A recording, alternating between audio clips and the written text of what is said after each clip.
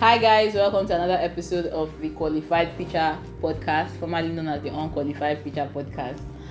My name is Ine Mudodion, one of the hosts, and with me I have...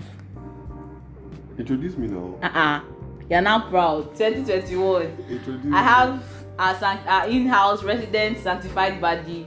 I've told Delicious. I've told you this thing before that sanctified body is for women. Guy, there is no Guy. gender with God.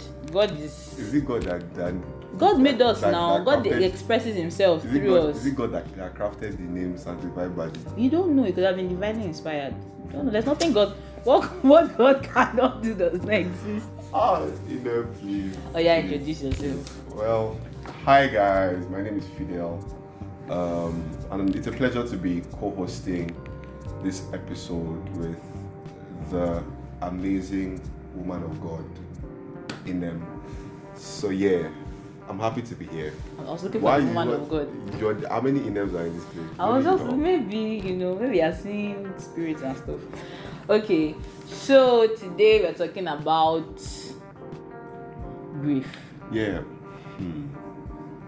The way you even said it, As in, I said felt it. it in my soul. So you said it with there was a heaviness. You said it with, but I guess that's what it is. It is heavy. So yeah, what about grief? Let's start with you. Why me? I'm you. I don't know. I just feel like Not by wrong cannot. I feel like guy when Chanamo got engaged, Christian Twitter, women of Christian Twitter. we went from grief. As the guy. Some women I feel like some. Yeah, and women then are recently I heard Dante is also not engaged but has a babe, and so everybody was just crying again all over. like Dante Bowie. Yeah. Is it Bowie? That's how you pronounce it. Anyone. I don't know. It can be Bowie. It can be Bound. I don't know, man. I think I say movie, but oh, Jen. No more. I mean, anointed men like that, it's usually safer for them to just have babes. So that Yeah, they but don't like it's not spend fair hours now. and- It's people that have been, That's- hoping and that's praying. being selfish. and seeing- Because it's not fair to them to be single and then No, you it's that fair. you are- No. you that you are Actually, here in Nigeria. it's fair you are to in them. Nigeria. First of all, I think Chandler has the Yoruba name. He has Nigerian ties. There's nothing stopping him from coming to Nigeria. First. He should live his life as he No, knows he's it not and coming comes to Nigeria. live here now. He's not coming to live here. He's just coming to visit. And then the way these things work, I'll just go for not me. Whoever will go for So the. you don't cast already. That's what I've been thinking. You plotted No, I've always it. known they had the babe, so I never won't waste my time. Meanwhile, why can't you go and meet him there? There's that too. But I'm just saying the chances of us meeting. Colliding. I think it's colliding. Yeah, colliding, like those movies where he's just coming out of after That's so- worshiping. that's Then so- you see, I'm just. and you- And then he's like, oh, sister of God. No, you bump into him. You have to bump into him. No, this first. one is not Hollywood. This one is Holy Spirit. It's Bollywood. So the Holy Spirit just be like, look up. Mm. That sister, she's the one. Like Abraham looked. The Bible says he saw a ram caught in the thicket by the horn. The Lord provides. So like the Just Lord that we will said, not have one. We will just. the Lord said to tell you, sister, that the Lord He has ordained something for us. So has a woman ever told you? I don't know if we're going off topic, but it's fine. Has a woman ever told you that she saw a dream about you? Or had a dream about you, saw in her dreams? Okay, am I supposed to answer? Yes, you're supposed to answer. Have you ever? Actually, yes. Have you ever been on the other end of that? Where you Yes. had a dream about? No, I've not dreamt about anybody. Okay. With my wife was I saw that somebody was my wife. No, I haven't. Okay. Cool. So back to the topic for today, grief. So I didn't even know that I was going to talk about this, but then as I told you before we started, before we pressed to record, that I had a friend of mine who was talking about how grief is one of those things that can shake anyone's faith, whether old, new, Christian, doesn't matter, so that's the whole point of having this conversation, to just share our understanding of how to deal with grief as believers, because there's a right way to do things and then there's a wrong way to do things. But there's not really a right. Okay, yeah, there is actually. Let's think about other things. Yes, there is. So, should we start with you or with me? Ladies first, please. Yes, I'm not a lady. I think you should go. I'm actually not a lady, so this does not apply. So you're telling people on the podcast that you are what you are. When I think of your I'm for the streets. your sexual identity is there's a controversy around. No, but the reason why I do not identify as a lady, trans. the reason I do not identify as a lady, not that I don't identify as a woman or a female, is because when I think of ladies, I think of old Victorian times of them wearing the corset and that's honestly and cutting and I'm so far from that. No. That is my understanding of all these understanding ladies. Your understanding is. My understanding, the conch is the original one. So because of that, I'm not a lady. It's okay to dilute it when we come to this part. No. You're actually okay. You are a woman. Thank you. Women first. Okay. Yep. So, what year are we in? 2021. Yep. In 2020, last year, the famous 2020, I lost my dad. And okay, breakdown, preview. What are you doing? I'm listening to you. Wow. Let's just check something. I'm listening to you. Anyway, so my dad got sick in, I don't know where that was, maybe 2018, 19, probably 18 I think. But then it didn't get serious till maybe ending of 2018 or 19. That's when it started to get serious. And I remember the first serious one was when he had to do surgery. And he had cancer, he had to do surgery. That was the first one. I called my friend and I was just boldly because I wasn't at home. I was working at the time and I wasn't at home. My sisters were at home. They were sending me pictures and stuff. And my dad looked like death. And like my dad was, the skeleton you see in the lab, biology lab from secondary school. That my dad looked like that. And so that really freaked me out. And I just called my friend. Thank God for, when you're going through certain things, you need to know the kind of friends to call. So I called a friend that I knew would, encourage my faith. Like I would cry and everything, and he would help me through that. But I wanted someone that would also, what's the word I'm looking for? Edify me. Shout out to Dayfire. Yes. Shout out to Dayfire and Fee with that amazing track, Edify Me. But I totally get it. Yeah, I wanted someone that will feed me with encouraging words. Yeah. It's pretty much, it's still edification. Yeah, it is. It's just, you people have they've given it a context. Yeah, but that's not the context. All these Gen Z people, they can be very interesting. I'm what listening to you. Back. What? So yeah, that happened, and then that was the first experience with near death or almost losing him. But he made it through. He survived the surgery, and for a while things were good. He was fine. He started to gain weight again. He was okay. And then 2020 happened, and then I lost my job. And I think there was another incident before that. I think there was another incident, but I wasn't at home still. So it was still different. You're still kind of detached when you're not at home. Then 2020 happened, and I got laid off. And then during the lockdown, that lasted for a couple of months, I think, I went home. So I was at home throughout. And then that was it. That was when I experienced having what it's like to be with, take care of, live with an alien person. And I would not wish that upon my enemy, even though I don't know that I have an enemy.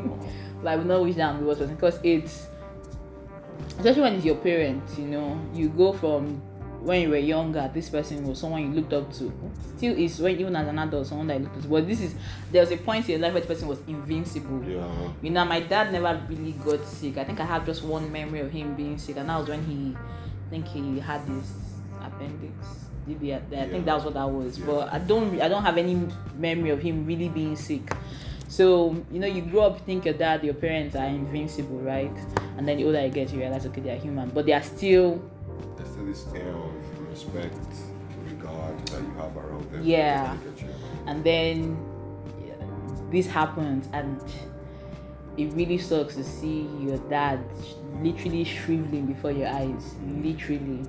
And you see them in a vulnerable space, very very weak. It got to a point during the lockdown where my dad was literally dying every day.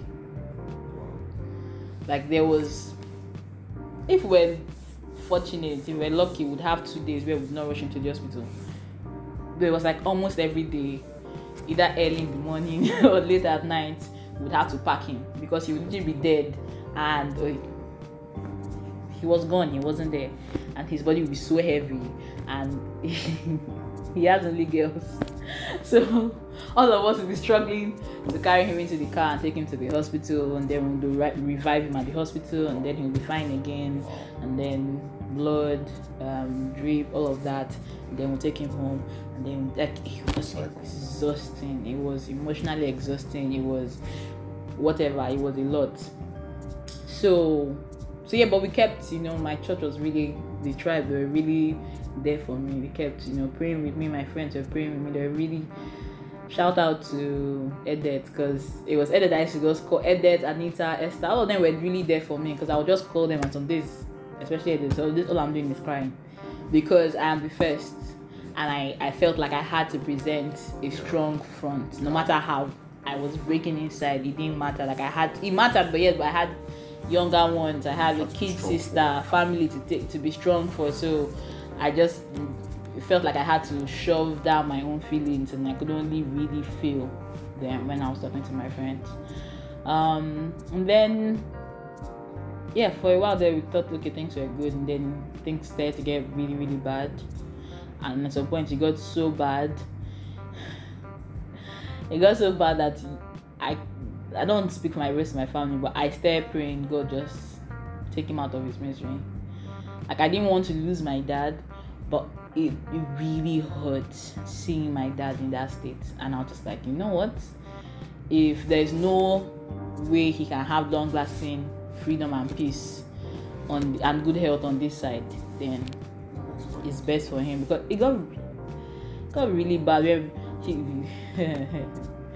got really bad. He couldn't stand, we were feeding him, bathing him, cleaning him, especially my sister. Shout out to Wana. She overdid, like she was really there for him a lot.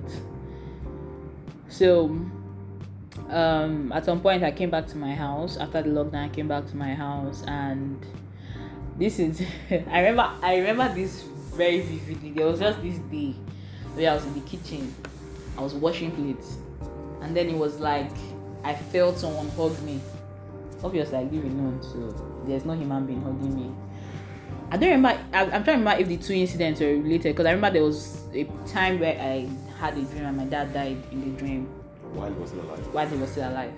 But it was really close, maybe a day or a few days before he died, and then that whole thing happened. And I'm trying to remember if it was the same day. For some whatever reason I don't remember the timeline, but I remember it was really close. And in that moment where I felt hugged, a hug is underwhelming. Sometimes English language is not, it doesn't quite capture. It just felt like I was enveloped in warmth and reassurance and comfort, and I'm lost for words. It just felt really, I'm not sure. I think I might have cried a bit, because it just felt so edifying. It just felt so good that I probably just felt like I could just rest and relax and have that thing. Relax and be taken care of. Yeah. But in the dream, it was like a confirmation before he actually died that this was happening. And then I think the dream happened before that, because it felt like God was helping me prepare, even though it wasn't like I was anxiously waiting for him to die. I wanted him to die. It wasn't that. It was just, it gets to a point where you see someone in so much pain, they're just like, God, take this pain away. And let me just do a quick detour.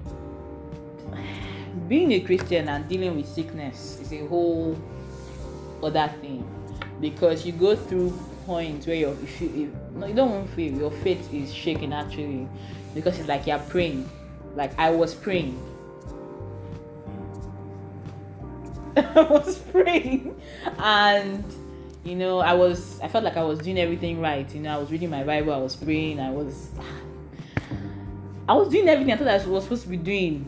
And if it was to feel like, okay, today the prayer will work, my dad will be fine. He'll be able to eat food and have it be inside him and not throw up, and he'll be able to laugh and this and talk, because it got to a point where his face started to was having like a stroke or something. So like it was a lot. So there were days where it would be like, okay, today's prayer really worked. And then there were other days where it's like the prayer wasn't working.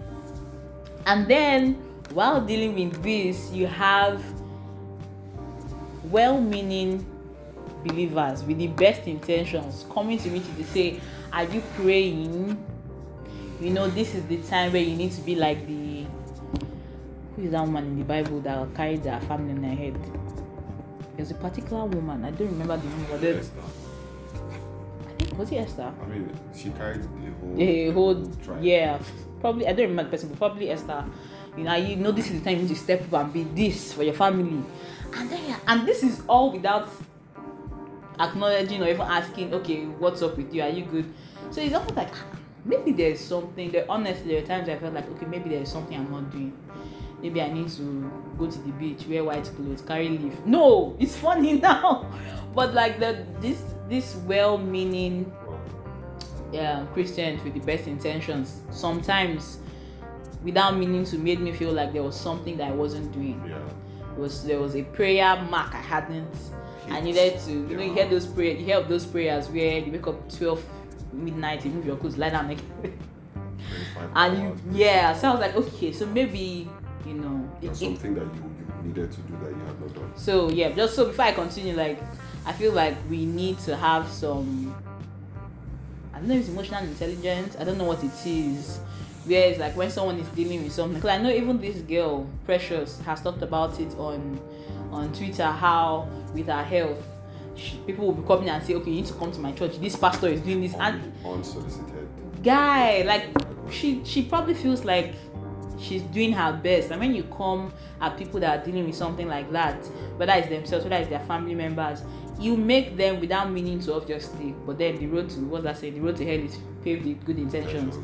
You unintentionally make them feel like, okay, maybe I'm not doing enough, and then that makes them feel bad and guilty and plenty things, and it can even mess them up spiritually, because like, what is the point when I'm clearly not a good Christian, so let me outsource this whole thing. So, and it's even more interesting because there are times when they tell her to do stuff, because I've seen some of the instances, and she's like, oh, been there, done that, talk another one, and in my mind I'm like, so I think it comes down to, if I may just speak to that place where, as believers, we need to do better with, as you said, compassion, what some people will call emotional intelligence, in that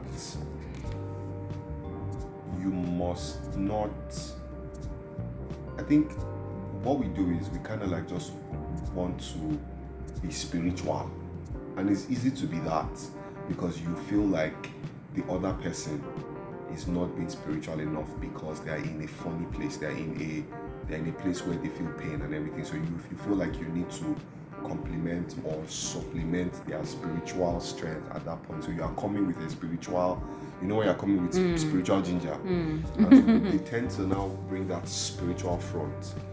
For some of them, I believe, for most of them, it's from a good place, as you said, good intentions, because they want to see you okay.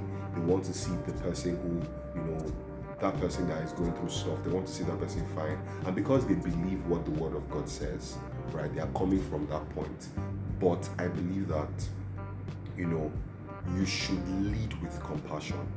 There's a popular saying that people don't care how much you know until they know how much you care, right? You must come from a standpoint of compassion. You must be, as like in your case now, for example, it would not have hurt for them to ask you, okay, how are you feeling? How have these past few weeks, days been? And then maybe even ask you, how has prayer been for you? Because, when people are going through stuff, like on a normal day, and this is if we'll be honest, let's be honest. On a normal day when there is nothing going on in your life, prayer can be somehow, right? Prayer is not convenient all the time, but as discipled Christians, we know that we must pray.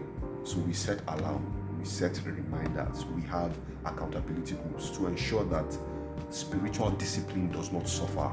And that's on a normal day when there is no grief. When grief now comes, there can be such an apathy and disinterest for spiritual things like prayer and studying the word. That's on one end. On the other end, you can go into an overdrive. Yeah. Right. But then even that overdrive sometimes is from a place of desperation. Yeah. And then that is another topic on its own, because now the question is, are you praying at that point where you are in overdrive? Are you praying from a place of faith, inspired faith by the Spirit of God? Are you praying out of fear? I don't want this person to die, or I don't want to die, or okay, God, please, God, please, God, please, God, please, God, please, God, please, God, please. God, your word said, God, please. But then, motive. How are you doing it? What are you doing? From where is it coming from? All right. As I said, that's another topic on its own entirely. But everything I'm trying to say, especially at this particular point, is we must lead with compassion. You must genuinely be interested in the person, where the person is at, how the person is faring, what the person is doing. And being compassionate doesn't make you any less spiritual, because I don't know whether it's the brand of Christianity that we see maybe in these parts, right? I don't know, but if you try to be emotional, as in you try to genuinely care for that person's emotions, right? I don't know whether they feel like it's like it has to be one or the other. Yeah, they're not mutually exclusive. You can care for the person. Jesus did it. Yeah, multiple times. The Bible says he will look at people that were sick or in a funny place, and he will be moved with compassion, and then he will do what he did, right? He would heal them, he would pray for them, he will ask them to take up their bed and walk, all of those things, right? From a place of compassion. It wasn't from a place of superior faith or trying to show them that he was the Messiah. There was never a time that Jesus would want to heal a person and he would say, do you not know that I'm the Messiah? Why are you crying? And you know who I am. You know what I'm saying? Yeah. Right? Lazarus died. Lazarus was his friend. The Bible says that Jesus cried. Now, so many theological debates as to why Jesus cried. Yeah. Yeah, some people say he wasn't crying because he had died. He wasn't crying because... I've heard, see, let's not go into that one. Let's not have a doctrinal debate. But the point is, he cried. And some people will argue that when John the Baptist was killed, Jesus cried. So, expressing your emotions does not make you any less spiritual. Yeah. So it's okay for you to cater to that person's emotions, even as you try to support them and, help them be stable in their spirit, in this that spiritual point. And I think at that point, because they could be going through something where they just feel like, you know what, me and God are taking a break. Not that it's right, but the whole point of having this conversation is because things like this, like grief, can break you and can change you into someone that you do not recognize.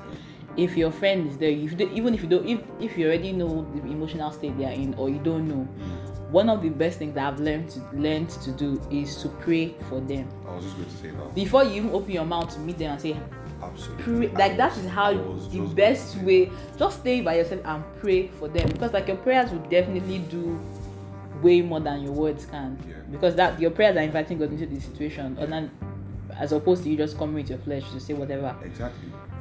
And I also know this, that when you pray for people genuinely, not from a place of, because some people pray because they just, let me show you that I can pray. When you pray for, because like we were discussing just before we started to record, I was telling you how that somebody very close to me, somebody that I really love and care about so much, had to go through a loss. And I know how, there are times when I'll just be like, I really do not know what to say. because I don't want to say the wrong thing. I don't want to, because I'm not trained. And that's another thing we even need to actually talk about. Being with someone who's going through grief requires some form of training. Some people just do it anyhow they feel. There's some training that is required. It might be just even going to, because I know there are times when I read articles, I watched YouTube videos, right, to just understand from a mental point, okay, what am I supposed to be doing at this time to help and support someone who's going through, loss and grief, even from the point when, her father was sick, because her father eventually passed. I don't like to say die, I'm sorry, because I don't believe that the believer dies. The believer transitions, he passes, the believer moves from this realm, when we sleep here, we wake up in God. So it's not death. Okay. Death is an enemy of God. Alright, so it doesn't touch, and that was what Jesus came to do. I was just, let me just make a quick detour. I'm so sorry, just to make a quick detour. When Jesus went to the grave to bring Lazarus, he told them, he said, I am the resurrection and life. Anyone who believes in me will never die. And then he asked his sister, do you believe? And she said, yes, I believe. I believe that you are the Son of God come into the world. All right. Jesus is the resurrection and the life. Anyone who believes in him will never die. So the believer who believes doesn't taste death. That's why Paul said to live is Christ. To die, in quotes, is gain. So death is not a loss for the believer. I don't know if you understand. I understand. Right. So when Hadad passed, eventually he was sick for a period of time for about 2 months, and then he eventually passed. I know how that. I mean, there was a time I took a break. I went somewhere to pray, and I was just like, God, this man needs to get healed, because I knew what it would do to her faith. I knew how much she wanted it, and I was relatively close to the family, so I knew what it meant to them at that point. All right, so I said all of that to say that believers also need to understand that you cannot just barge into people and just say whatever you think makes sense. The same way you will not just enter a plane and say, oh, I've seen in the movies, or I think because this plane, if I want this plane to go up, I need to hold that thing. What's that thing that they hold in the cockpit?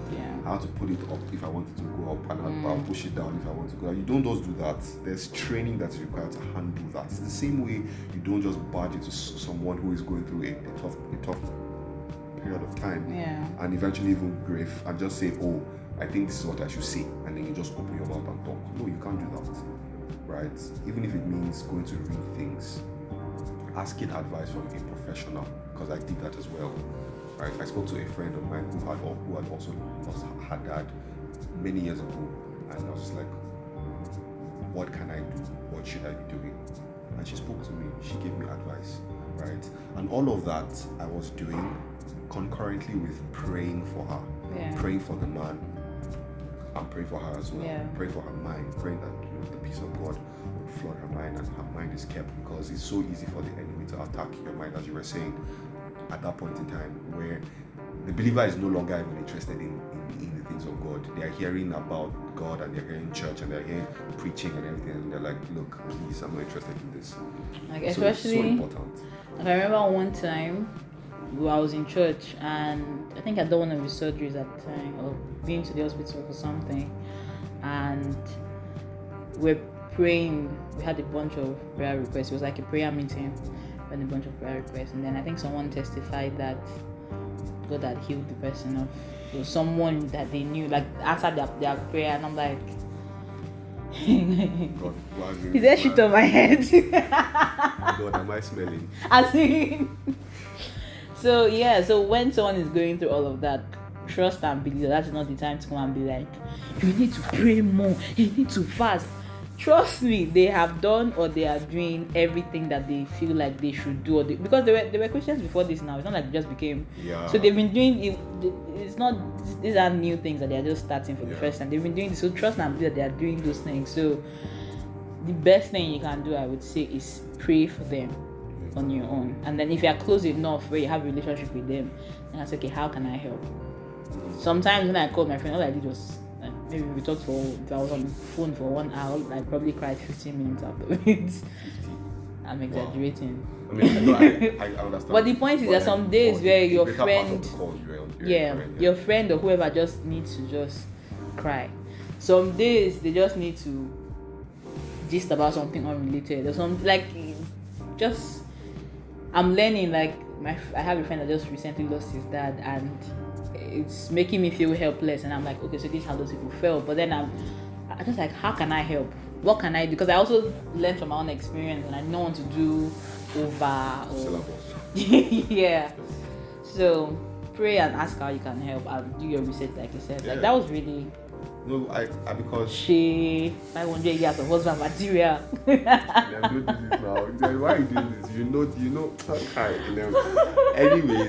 anyways, like I totally agree with you. Yeah. Right? Being there for them. Sometimes just being there, not even saying anything. Not even saying anything. Just let them know that you are there. You are there for them. You're there with them. Because the thing about dealing with an alien person, even if you do lose them, is it can be very isolating. Dealing with anything traumatic can be very isolating because it feels like they are going through this thing, but the rest of the world is living their very, very best lives. Like every other person is living their life. Like your world has stopped, but it's like everybody doesn't even pay attention. It's interesting how the world moves on. I know and you can't blame them. Everybody has to live their lives, but in that moment you can feel like you're just alone, and you're like, wait, what is going on? Can these people not see that this thing has happened to me, or this thing has happened, and everybody is. And people do their this isn't to shit on anything. Like people do their best. People will be there, but then people can only be there for so long and for so much. So after a while, like we check up on you, and that's it. And then it's like, okay, but this thing is still here, and I'm still dealing with this thing, and it feels like I'm alone in this. So to be very, very, very honest, it's justifiable in the sense that even someone who has lost their dad, maybe in the past, the person can have an idea of what you are feeling, but the person cannot be feeling exactly the same way you are feeling. And I'm sure some people are like, obviously, and that's because different the people, relationship, exactly, the relationship that, as in, nobody knows the quality of relationship, the impact, the proximity, the closeness, the intimacy that you had with that person who just passed. They don't know it, right? So for some other people, when their dad passed, even though it was pain, because it was painful, they really didn't feel it out because maybe they were not really close to their dad. So it's probably like just an ATM. Right. Like we're having that conversation. How men sometimes fathers can just be ATM, so it's different. So it was just, but for some other people, their fathers were like there for them at every point. Every point in their journey, their father was there. Their father was not just their father; he was their teacher, their mentor. It was a lot of things. A friend, exactly. So nobody really knows, right? So it's still something that every individual has to deal with. But as we were saying, having people who are there for you, having those who care about you, and it can just be a call every now and then, and just be like, oh, how are you doing, right? But again, this is not like the other side of the coin. For some other people, right, especially people who have not dealt with grief before, they are uncertain as to what to do. Like, oh, should I call? Am I calling too much? Am I calling too much? Am I even calling at the right time? What if this person is trying to move on, and then I call them and I ask them how they are, and then I'm reopening a wound that they're trying to close. So there's a lot of uncertainty around all of those things. So we can't blame. I want us to be the Holy Spirit to guide you. Exactly. So I was going to land there. Trust me. There are times it's almost like the best thing that you can do. Yeah. Is to pray for them, and then just call and just be like, how are you? Just to know, have a feeling of where they are, and then how to press on from there. Because like in my experience, that there were times that certain people would call, and they probably thought it was their idea, but I know it wasn't. It was divine, because it was exactly what I needed at that time. So. Or a random word, just if maybe they send you a VN and then you're just at a point where then the person is just saying the exact same thing. So I mean, and I know this is a bit tailored for believers, spiritual people, right? But even for people that don't believe, if you have a friend who, you know, is an unbeliever, this might be the reason why, you know, the person eventually comes into it. When they see that love, they see, and they're like, wait, how did you know I was thinking about this? And then you send them a VN, or you call them at that point in time, and you know, you use the gift of the Spirit, and then you minister to them, and they're like, oh wow, this is interesting. This is interesting. How did you know? Right? For a lot of people, right, the gospel is what will get them saved. There's no debate. But what will even open their ear to hear the gospel that you want to preach to them is how much love you actually show them. And love is such a heavy force. I don't think we properly understand how heavy love is. It's so heavy. Guy, it's so heavy. Talking about like a whole dimension to love. Seeing my parents go through this thing, I can't just marry anybody. Because a lot of times we marry for that moment. He has 6 packs. She's working out. I'm not serious. I'm just saying. He has not said his hair is still full. He has not gone bald. Like, these are contributing factors to why we might like be mindful of the person that they are right now. Yeah. But you have to consider one, this person could be sick. One, this person will get pregnant. Like, whatever the situation is, seeing what my dad went through and seeing my mom really step up to the plate. Not like she wasn't stepping up, but she was. But seeing her step up. And in the past, when my mom went through something before, and seeing how my dad stepped up, you can't just marry and say this. Like, you have to understand what love requires. That there'll be times where it won't just be all chocolate and flowers, if that's your thing. If we start to talk about marriage here, we will not leave this place. And there are times where that love will require that you sacrifice and you are there for them when. Like, there'll be times where my mom would cook. Like, my mom can cook, and my mom loves cooking. And so my dad obviously is sick, so his taste buds either terrible or he can't really keep anything in. And my mom is going out to her age. This month she's cooking, this one she's cooking now. So there'll be times where the whole day she has cooked like 3 different things just to entice him and get him to eat. And she finish doing, and he'll be like, I'm not eating. Or I tried, I can't. Guy, you just like you just punch this one. Oh boy. I can understand that, but so, you understand that it's not normal.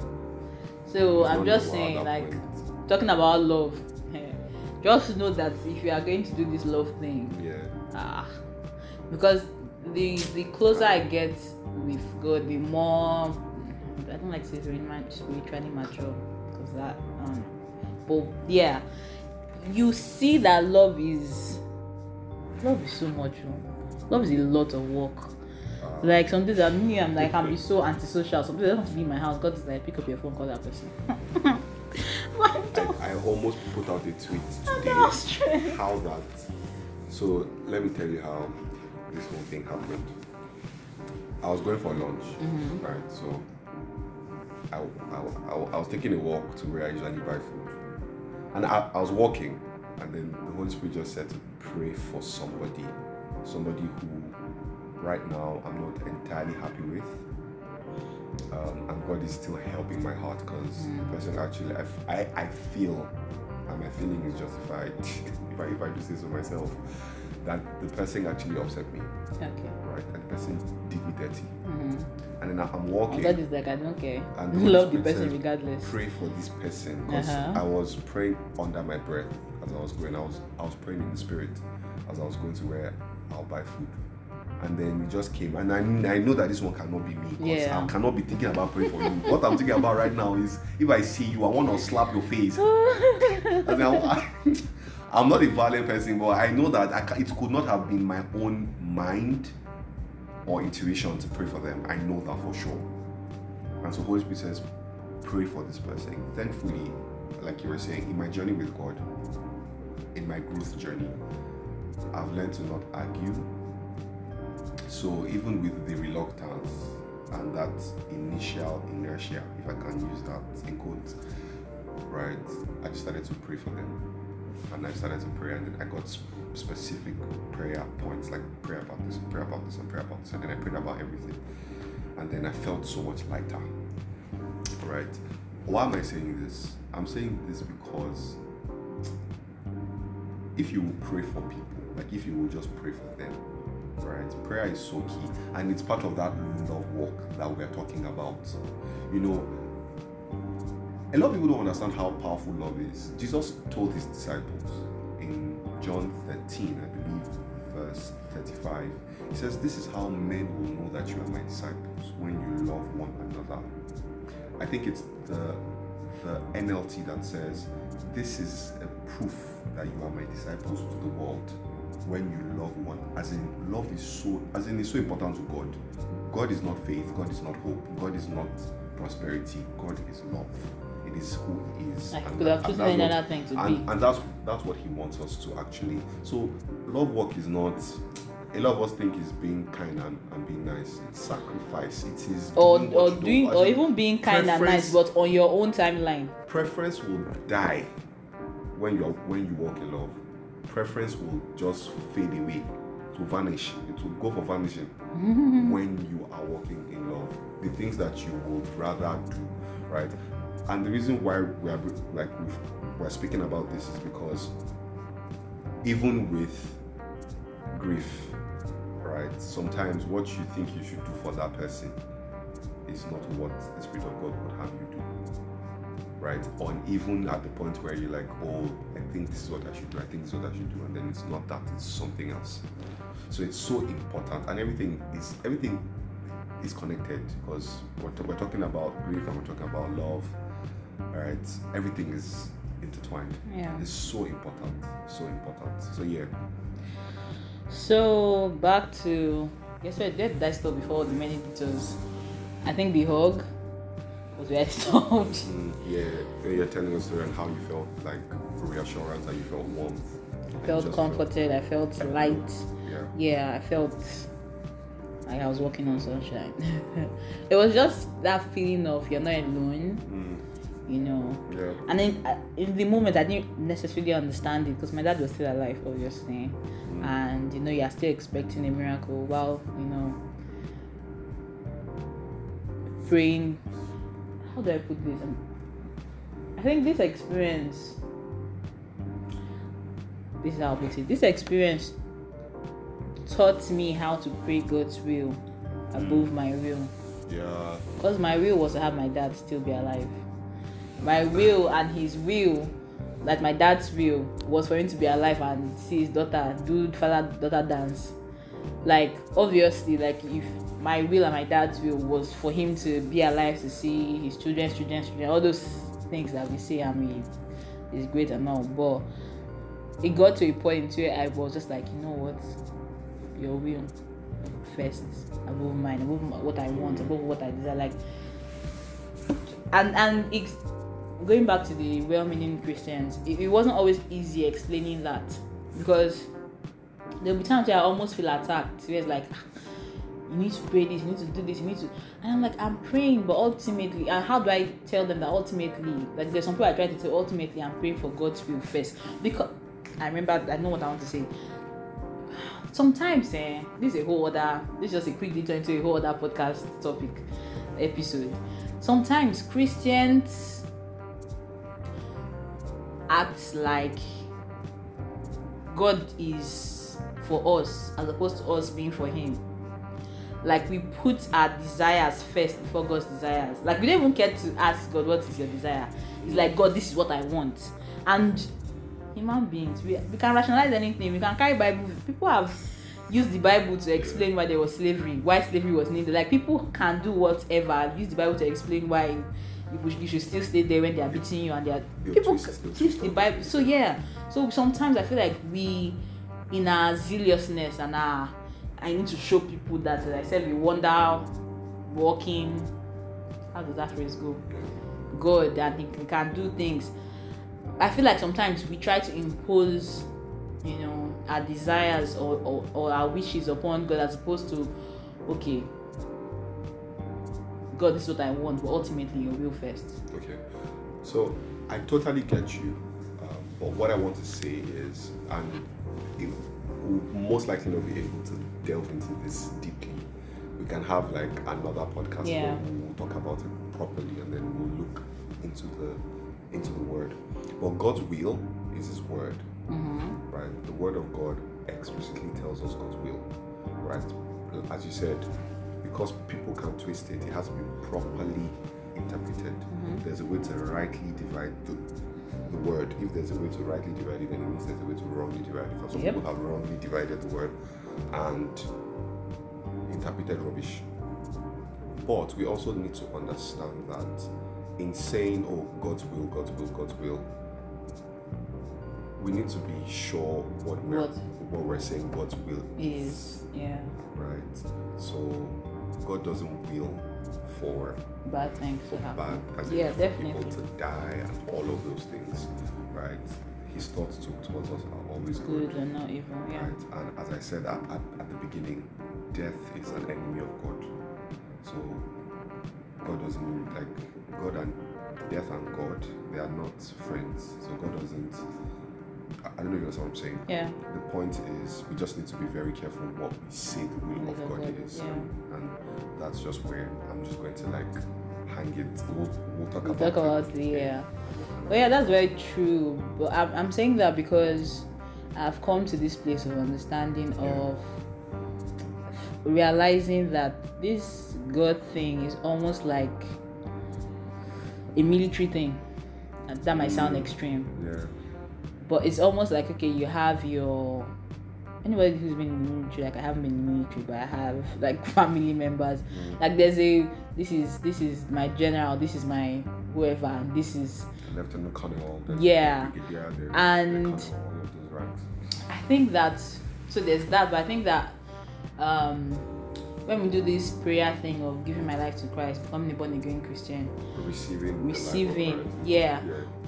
we tend to focus subconsciously, unconsciously, all the conscious please focus on the making Jesus Christ as Savior part, and not necessarily the Lord part.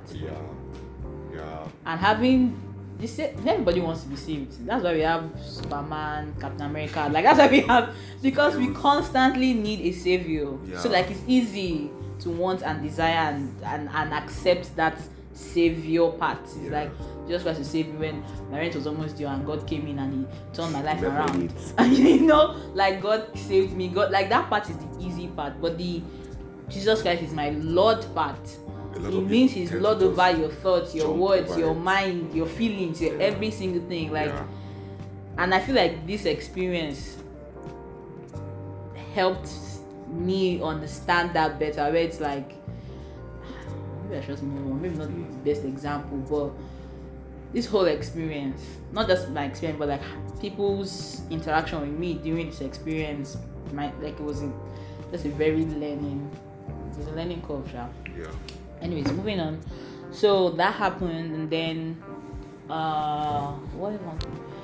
I think that happened. I don't remember what day that happened, but it was maybe the day before or 2 days before. Like it was not even up to 3 days before my dad passed, as you put it. He passed on to glory. He went to be with Jesus. I sometimes, if I know it's not the easiest thing to do, but it's something that I'm training myself to do. Right. I have not lost anybody close to me yet, but eventually it will happen. I mean, it's the natural order. I should bury my parents, so it will happen. And it's something that I'm training myself already, right? To think about the benefits of it, or the good part of it, or the pro of it. So there are pros and there are cons. The cons is here on this side, we feel pain, we feel loss, there's a sense of loss, we feel the grief, which is what we're actually speaking about. We'll feel all of these things, but I always just try to remember that they're on the other side, and there is so much glory. They've received their rewards, there's a crown, all of those things. That beauty that they are in a better place where there is no Suffering. there is no Jubril, there is no worry, there is no recession, there is no coronavirus, there is no pain, Yeah. right, or anything of such. And I'm reminded of what Paul writes. I believe it's First Thessalonians. I think it's First Thessalonians 4:13. I'll have to confirm that I'm correct. Well, he says he doesn't want us to mourn like people who do not have. Yeah. So I held on to that during Like, that it is so that important. experience, or this experience, because I'm still going through it. So important. Yeah. Right.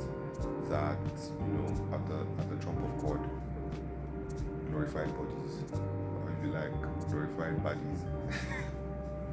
Just what I'm saying. Yeah. So it's a training I'm giving myself now, and it's something I try to just remind as many people as I can.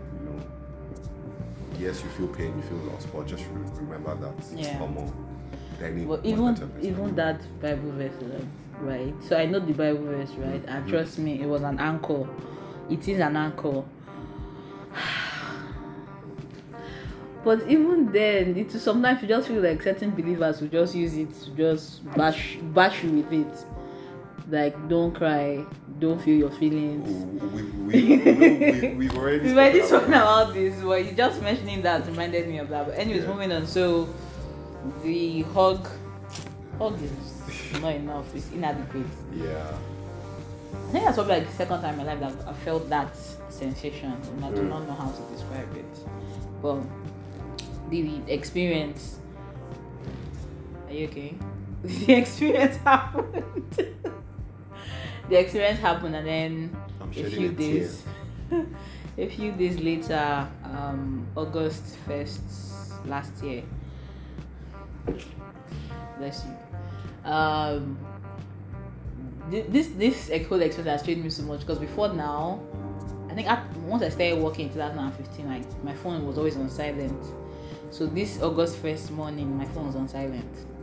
But since that experience, my phone is on silent. So these things kind of change you almost forever. Yeah. But my phone was on silent, so I missed the first call, maybe one or two calls, around maybe 2 a.m. or so. And then I think I finally called back around maybe 4, 5, 6, I think. Before 6, I think. And then my mom was just like, where were you? Or something like that. No, my kid sister, my baby sister was not that picked. And I was like, what's up? She's like, I think them daddy is dead or something like that. I'm like, give mommy the phone. Because I was like, as in your mind could not just understand what she was saying at that point. Maybe I did not hear well. Maybe maybe she's talking about someone else or something. And then I give my mom the phone. My mom is like, yeah, his dad is this, that. I'm like, wow. Guy, you think you are prepared, right? You think, okay, yes, I've been comforted. Yes, even though I did not really understand until because me and God do this thing of sometimes I understand, not sometimes, a lot of times I understand things better looking back. Hindsight is 2020. Right. So, in spite of all those things, like it was still, I wept, nerve-wracking, earth-shattering. Guy, it was so, and I was alone. And I was just bored. And as I went to my old place, I had the neighbor that was my friend. He goes to drive to, shout out to Isaac. I went to his place and I was just like, I think by the time I went there, I think I was feeling spent. Cause like I felt like I didn't have any more, tears, any more crying in me. And then I told him, and he was just like, I think gave him warning to as well, so when to go home. But then I called my friend Esther. The Esther we're talking about before now. She was just like, just come to my house, because she didn't want me to be alone. And then I went to her house. That was the thing I said about having to being around people that are going through stuff like that. Because being at her house, I don't think I cried anymore while I was at her place. And I was just think I was watching something on my laptop, and we're just occasionally gisting, and my mom made her fan because she told her parents, and I cried in the beginning when I got to her place because she told her parents. So her dad, these days seeing people's dads is, I'm happy for them, but it always is a reminder that I've lost my own dad. Yeah, I've seen any old guy these days really. So yeah, dad was like, "Oh, sorry for your loss." And I just started crying over again. Then mom made this sweet man that I had. I think it was breakfast maybe in the afternoon, and then because I needed, as once again the first, I needed just one day to just be by yourself, feel my feelings, process all of before your going emotions. home to try and be as strong as I could. So yeah, but I'm glad you got that, because a lot of people are like they are plunged into responsibility and they don't have that time to process their own feelings. So I think that was what happened with my mom and my sister probably, because they were there. They were and right in the thick of it, so you don't even have any time to breathe. I don't know. This thing with the best intentions, guy. I don't know why we have this culture of someone loses someone and everybody's going to see the person. Like I was so pissed because apparently there's a custom, and that's a whole other thing. Wait, I'm so sorry. You know we spoke about like having some people around you. Are you saying that like too many people came? Okay, maybe because they're not my friends. So maybe it was different. Yeah. This is I can't imagine. this is so. My dad built a house in Badagry before I was born. So they are like pillars of the community. Like people know them. So going home and it's just seeing some people you never met before. Some people you know them. Some you know them but you don't like them. Like difference. It's a culture thing in this country where people feel like, okay, this is, let me take food to them, or I don't even think anybody brought food to us, now that I think about it, maybe one or two. But mostly it was just people coming. And then also this culture thing, when people are in your house, you have to take care of them. You have to serve. Like I remember my dad was a chief. So when the chiefs came, there was this whole thing of my mom giving me the thing as per the first, doing the whole recital thing, and then of how you're going to go and talk to. I lost someone. Let me just. Yeah, but that's a whole other thing. Like, I feel like, it's the thing that I've thought about, and I know that other people have thought about it as well, because I've seen some tweets. This whole culture thing we have, I think it's a Nigerian/African thing where somebody loses somebody, people will come, the person still has to feed. I was like someone.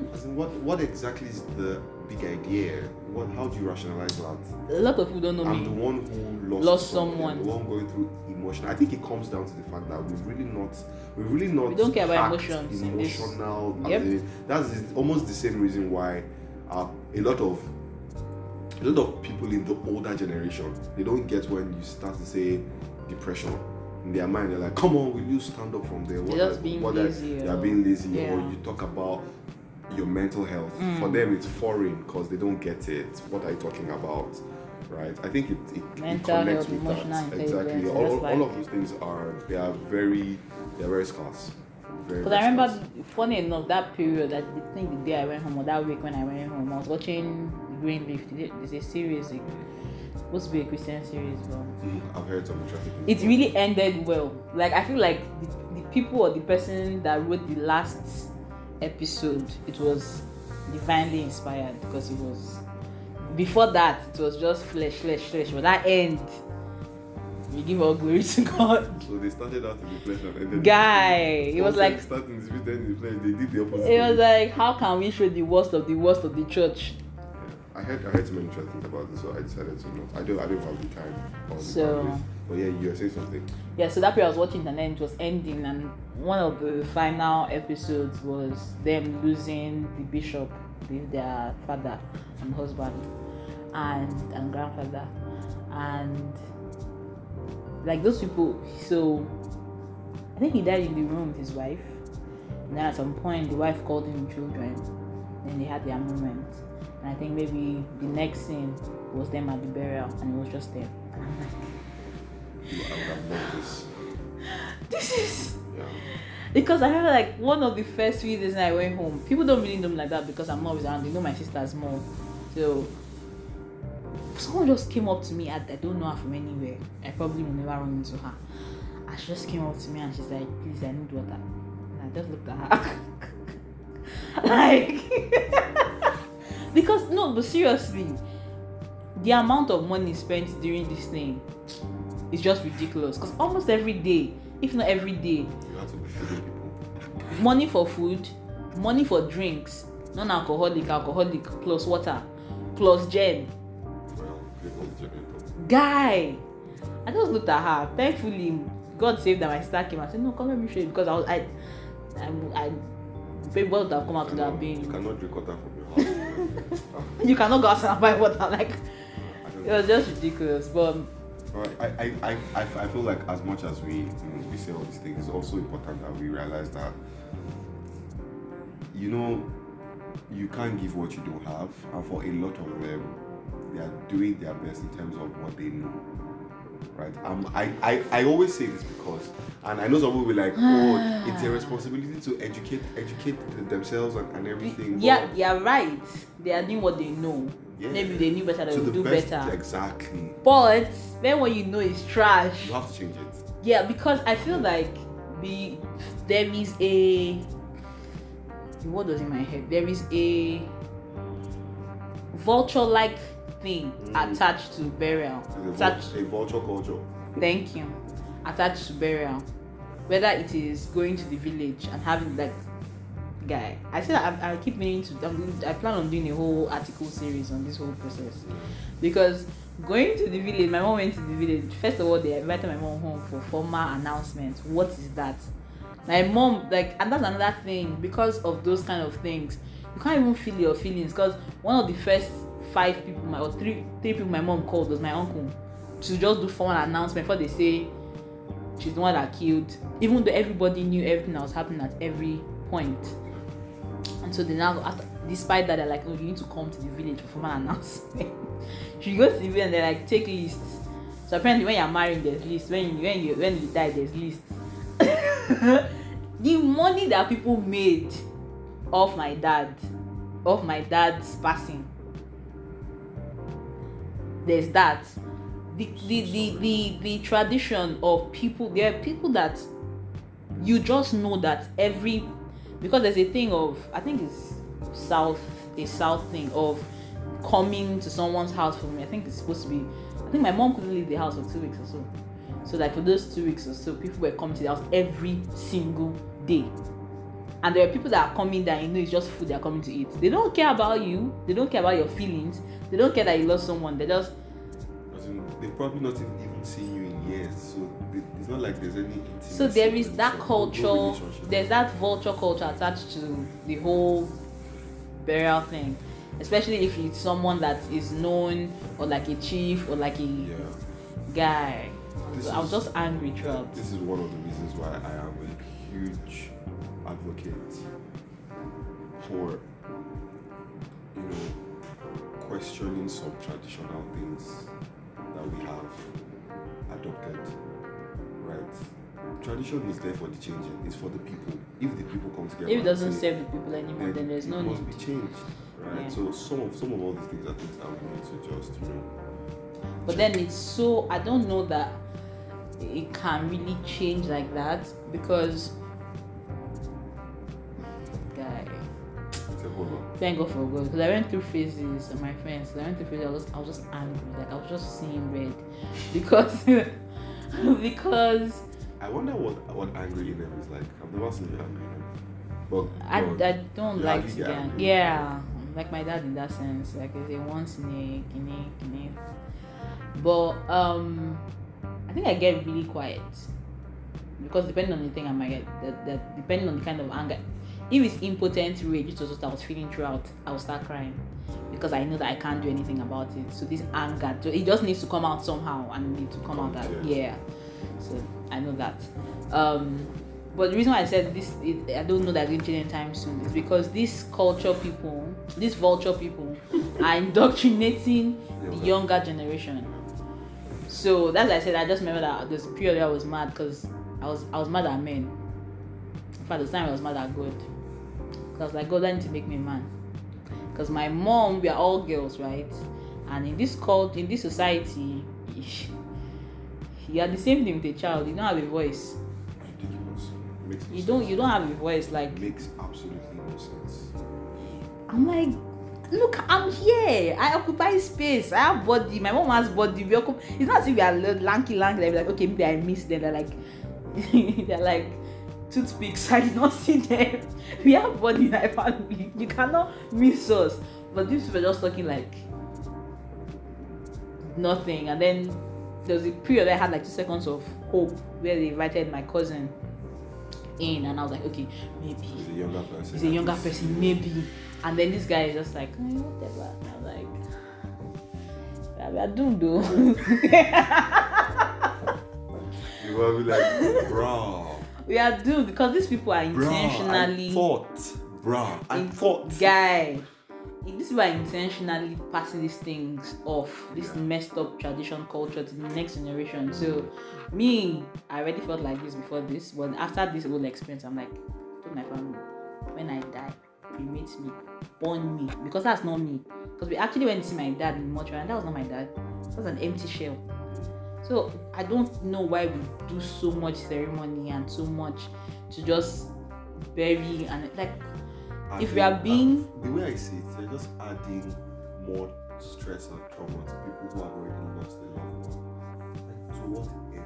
If we are being like, if I detach myself from the situation, this person is going to go into the ground, right? Some people spend money, like ridiculous amount of money on caskets, which they are grave robbers. They throw away your body and they take you. So there's that.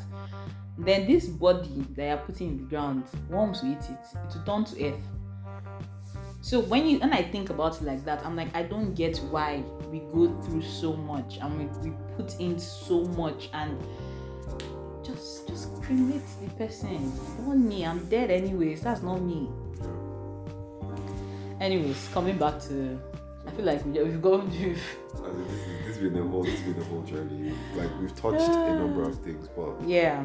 So conversation. After all of that happened, because the one good thing about all of that happening, the whole burial process, is I didn't have the opportunity, the time, the emotional bond, anything to feel my feelings. It was just like every once in a while, maybe something happened. Like the first time I went to the village, for the day before burial, I think. My dad really loved going to the village.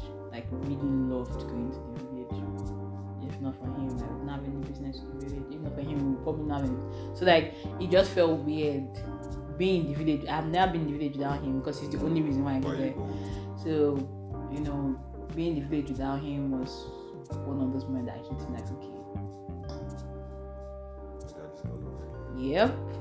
Or I feel like anybody who has lost anybody that listens to this will really relate, because certain stupid things that you not even realize or you take for granted will just start hitting you.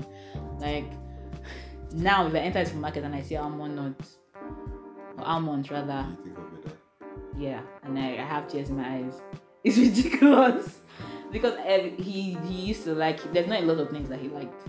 So he liked that. So whenever I went to Badagry and I went to the market, I knew that as I'm buying things for the children, I'm buying at least this one thing for him that I know he's going to enjoy. So just losing someone is interesting because things will just start. It's almost like you start to. There's before and after. This is a new chapter of your life. There was the life you lived while this person was alive, and now this is a new chapter that this person does not exist, but you still carry this person with you. And so, even dealing with that as a believer, right, can be tricky because I'm not going to lie and say I did this right. Trust me, if I could have a do-over, I can't have a do-over. It's not like I want it to come out. But there's so many things that I did or didn't do that I'm just hindsight now. I'm like, we thank God for grace and mercy and all of those wonderful things. Because we thank God for God.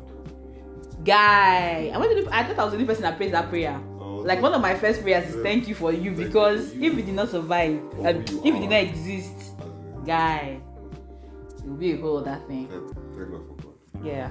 So, but moving beyond this person is has passed now, and they are buried this person now, and trying to live without this person.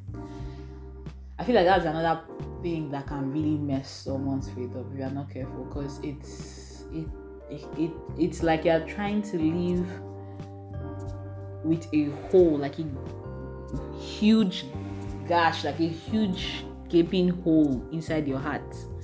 And the thing with pain, there's a right way to deal with it, there's a wrong way to deal with it.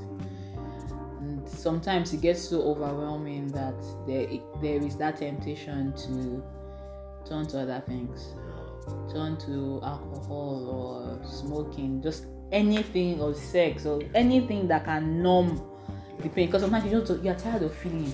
Yeah. And then it's just like, you want an escape. I don't want to remember that this guy is no longer here. I don't want to deal with the fact that this guy is not going to come to say name I've eaten.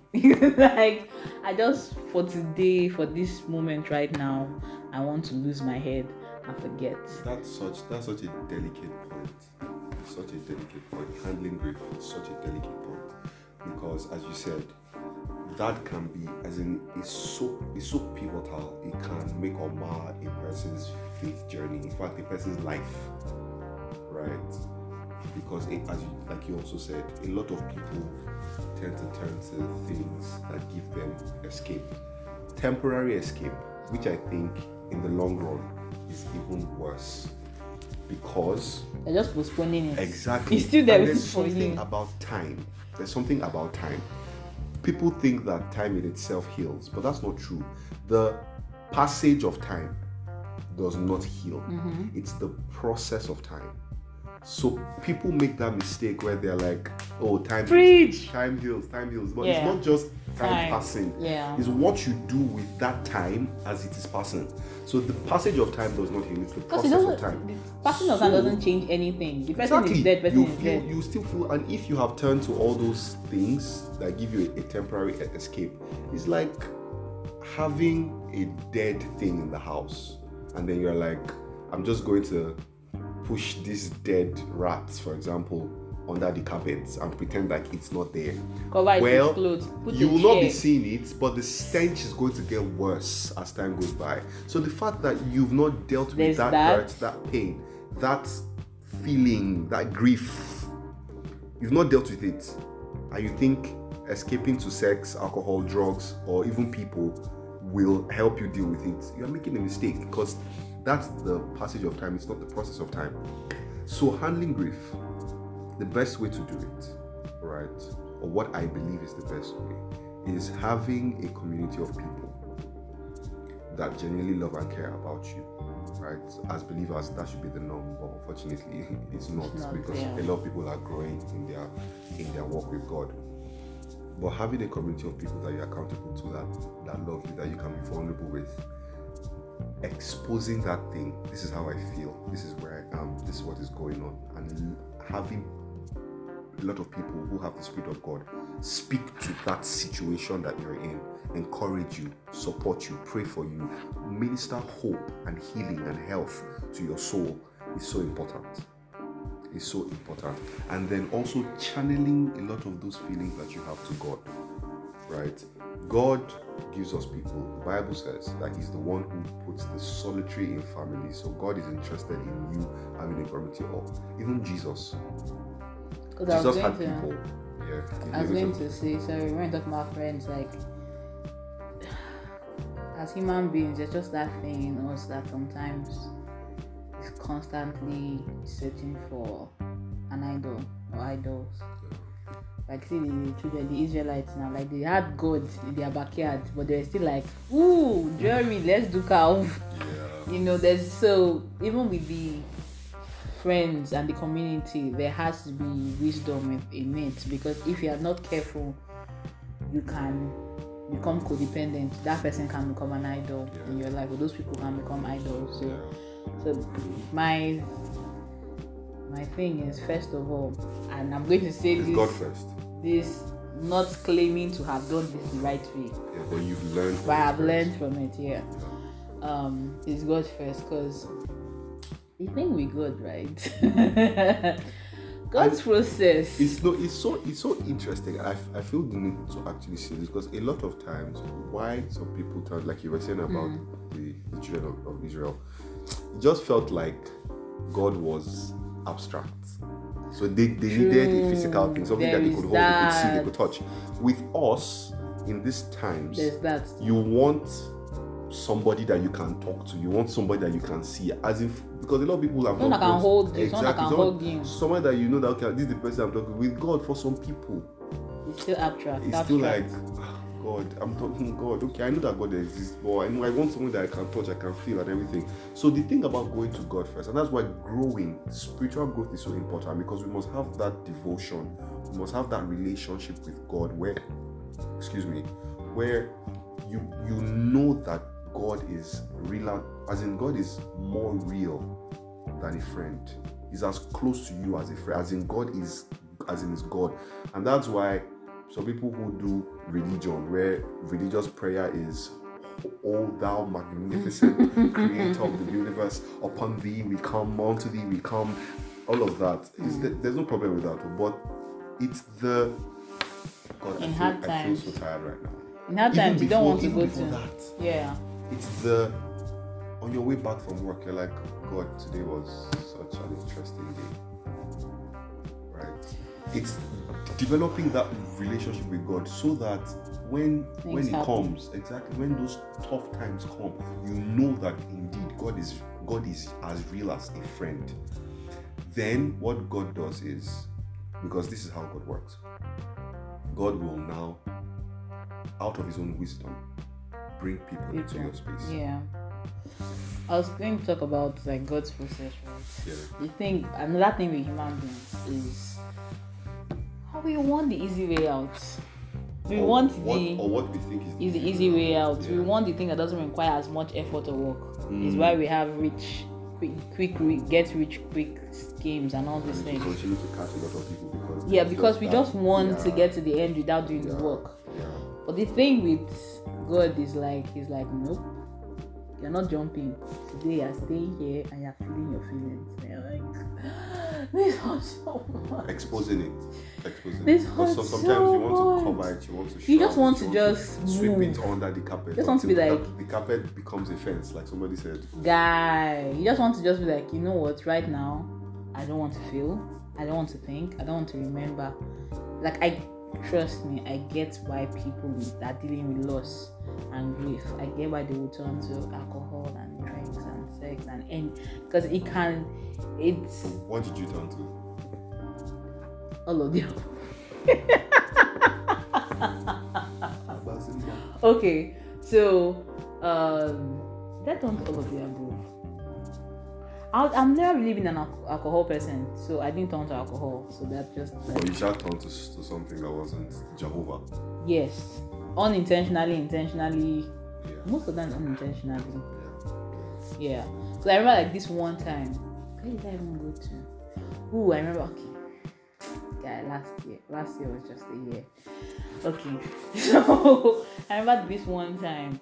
I got a job just as I was going to like a few days. In fact, the day I went to the office to pick my laptop, I was traveling to Akwa Ibom next day to bury my dad. So like I was like, this is a great job, but just this time, like I can't. Like it just felt exhausting trying to do all these things at the same time. And so there was just this day, one of the first days after I came out from the burial, and I resumed at the office. I went to the office and they did party and everything, and it was all good at home, but like it was just a lot. It was just like I did not. Honestly, it felt like many days I was just a shell walking around, because I just, the world doesn't stop. You still have to be. If you're a mom, you still have to be a mom. You still have kids. It's like what's this guy's name? I think his wife's name was Winter. He has his really beautiful daughters that are amazing. Like their faith is so inspiring. They are close to, if you know Priscilla Share, they are close to their family. Her name is Winter. The woman that died, her name is Winter. By he has a devotional on YouVersion about dealing with grief and emotions. I was reading, it was just like this guy was speaking my mind, because he was saying he's a dad, right? He has to move on. He has children depending on him. Yeah. You constantly have people, like I was kind of envious of my kid sister, because it's different when you're younger. You don't have as much, you don't have responsibilities like that. You don't have people really or anything really demanding you like that. And then when you're young, it's just not the same. You don't know as much. Like I lost my grandfather when I was in secondary school. It hurts, but it's different, because like I'm sure it was way different from my mom, who was good and understood what was like.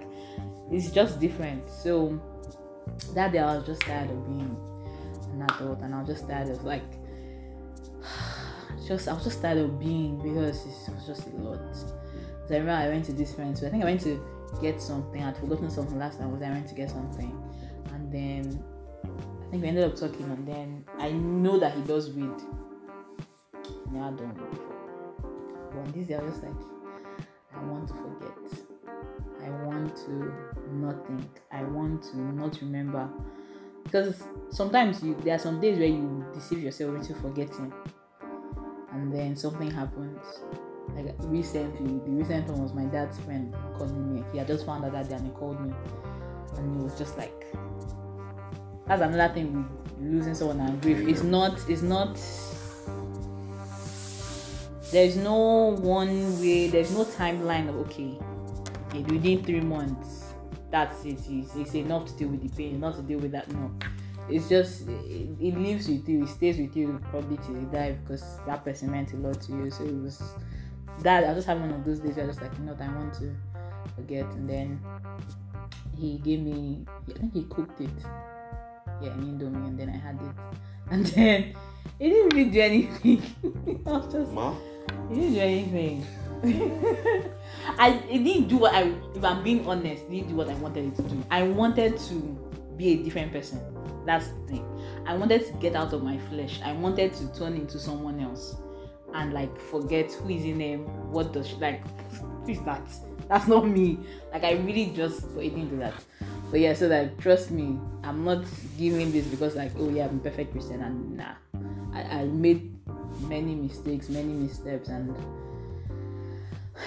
I learned my lessons, because those things, trying to turn to those things, or even trying to make an idol out of a relationship or the people in your relationships in your life, because there's some people that will be there for you, that can be there for you, a boyfriend or a friend or friends that can be there for you, and trying to make them into idols, you're just delaying the inevitable.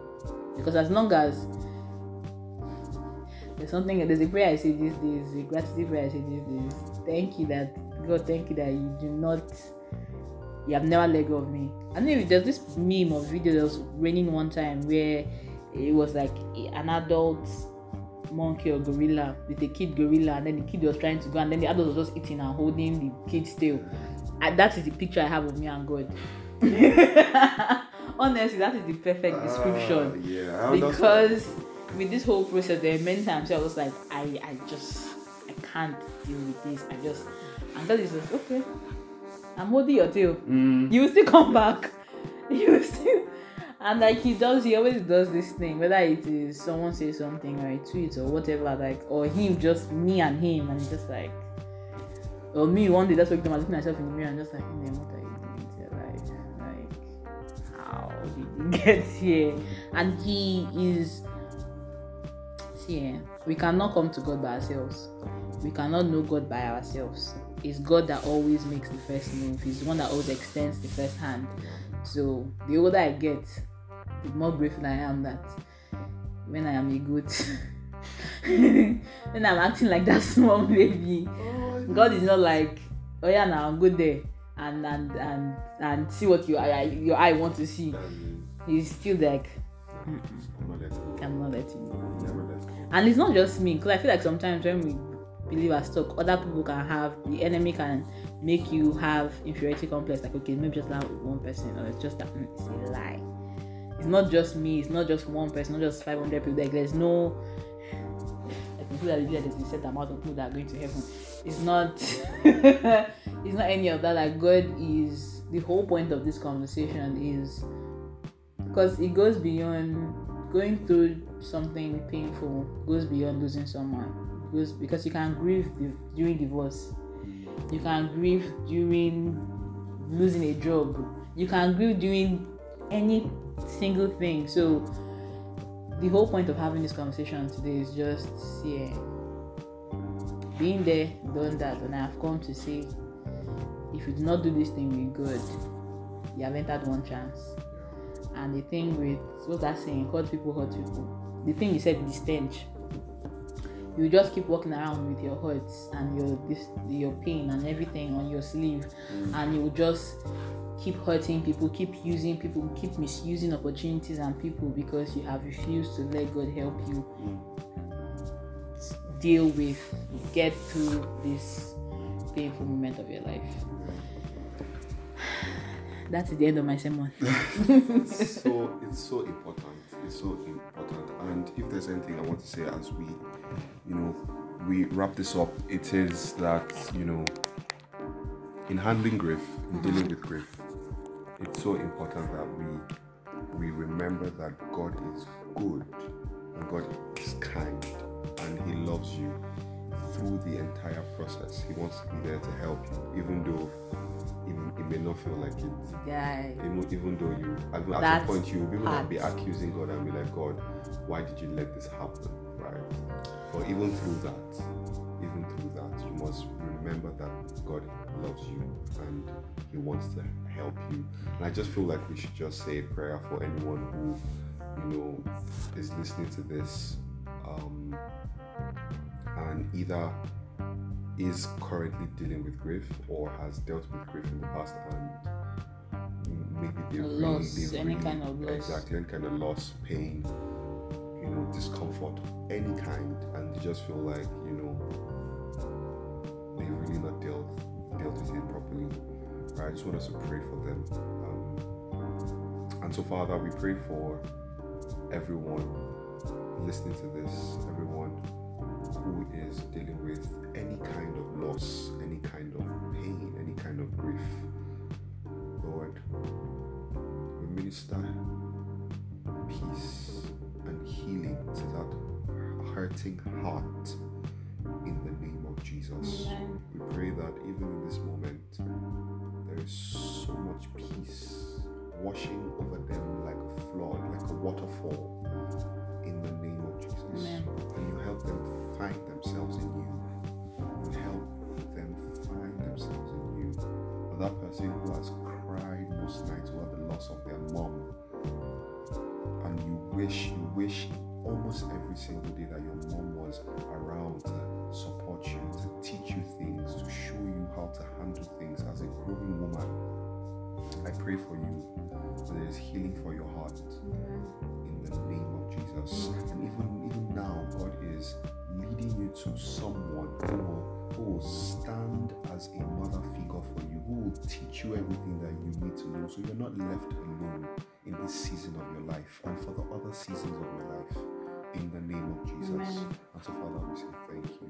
Thank you for everyone who is listening, every single one, Lord, because you are helping them. Even as they listen to this, their faith is strengthened, their convictions are strengthened, in the name of Jesus. Thank you, Heavenly Father. In Jesus' name we pray. Amen. Amen. Yeah, that part, just to round it up, I just have to add that part. Like, good times doesn't equal the presence of God, and bad times doesn't equal the absence of God. So just because you are going through something doesn't mean God doesn't exist, or that God isn't good, or God doesn't care. He does care. One of the most beautiful things I have experienced with my work with God was a moment where I felt like I didn't feel like where I got a glimpse of God's heart. And you think you know love, you think you can love, you think you have felt love, but until you feel God's love, you realize all of that pales in comparison. So yeah, That's don't allow the enemy to take your pain and your loss and twist it and use it as as a lie to convince you that, oh, see, God doesn't care. Why would you let this happen? It's a lie. God cares. He does. He's still there, even when it doesn't seem like he's there. Even when it's quiet, he's still there. Yeah. Just go to him. Don't complicate things. Don't go and be like, just say exactly how it is doing you. Yeah. Exactly how you're feeling. If you need to cry, if he's there, like he's the best friend you ever have. He's the best father figure you will ever know. He's the bestest any and everything you will ever have. So, on that note, thank you so much, Fidel. Thank you, Inem, for having me as. Thank you for gracing us with your sanctified bodiness. And thank you guys for listening. Until next time. Bye. Bye.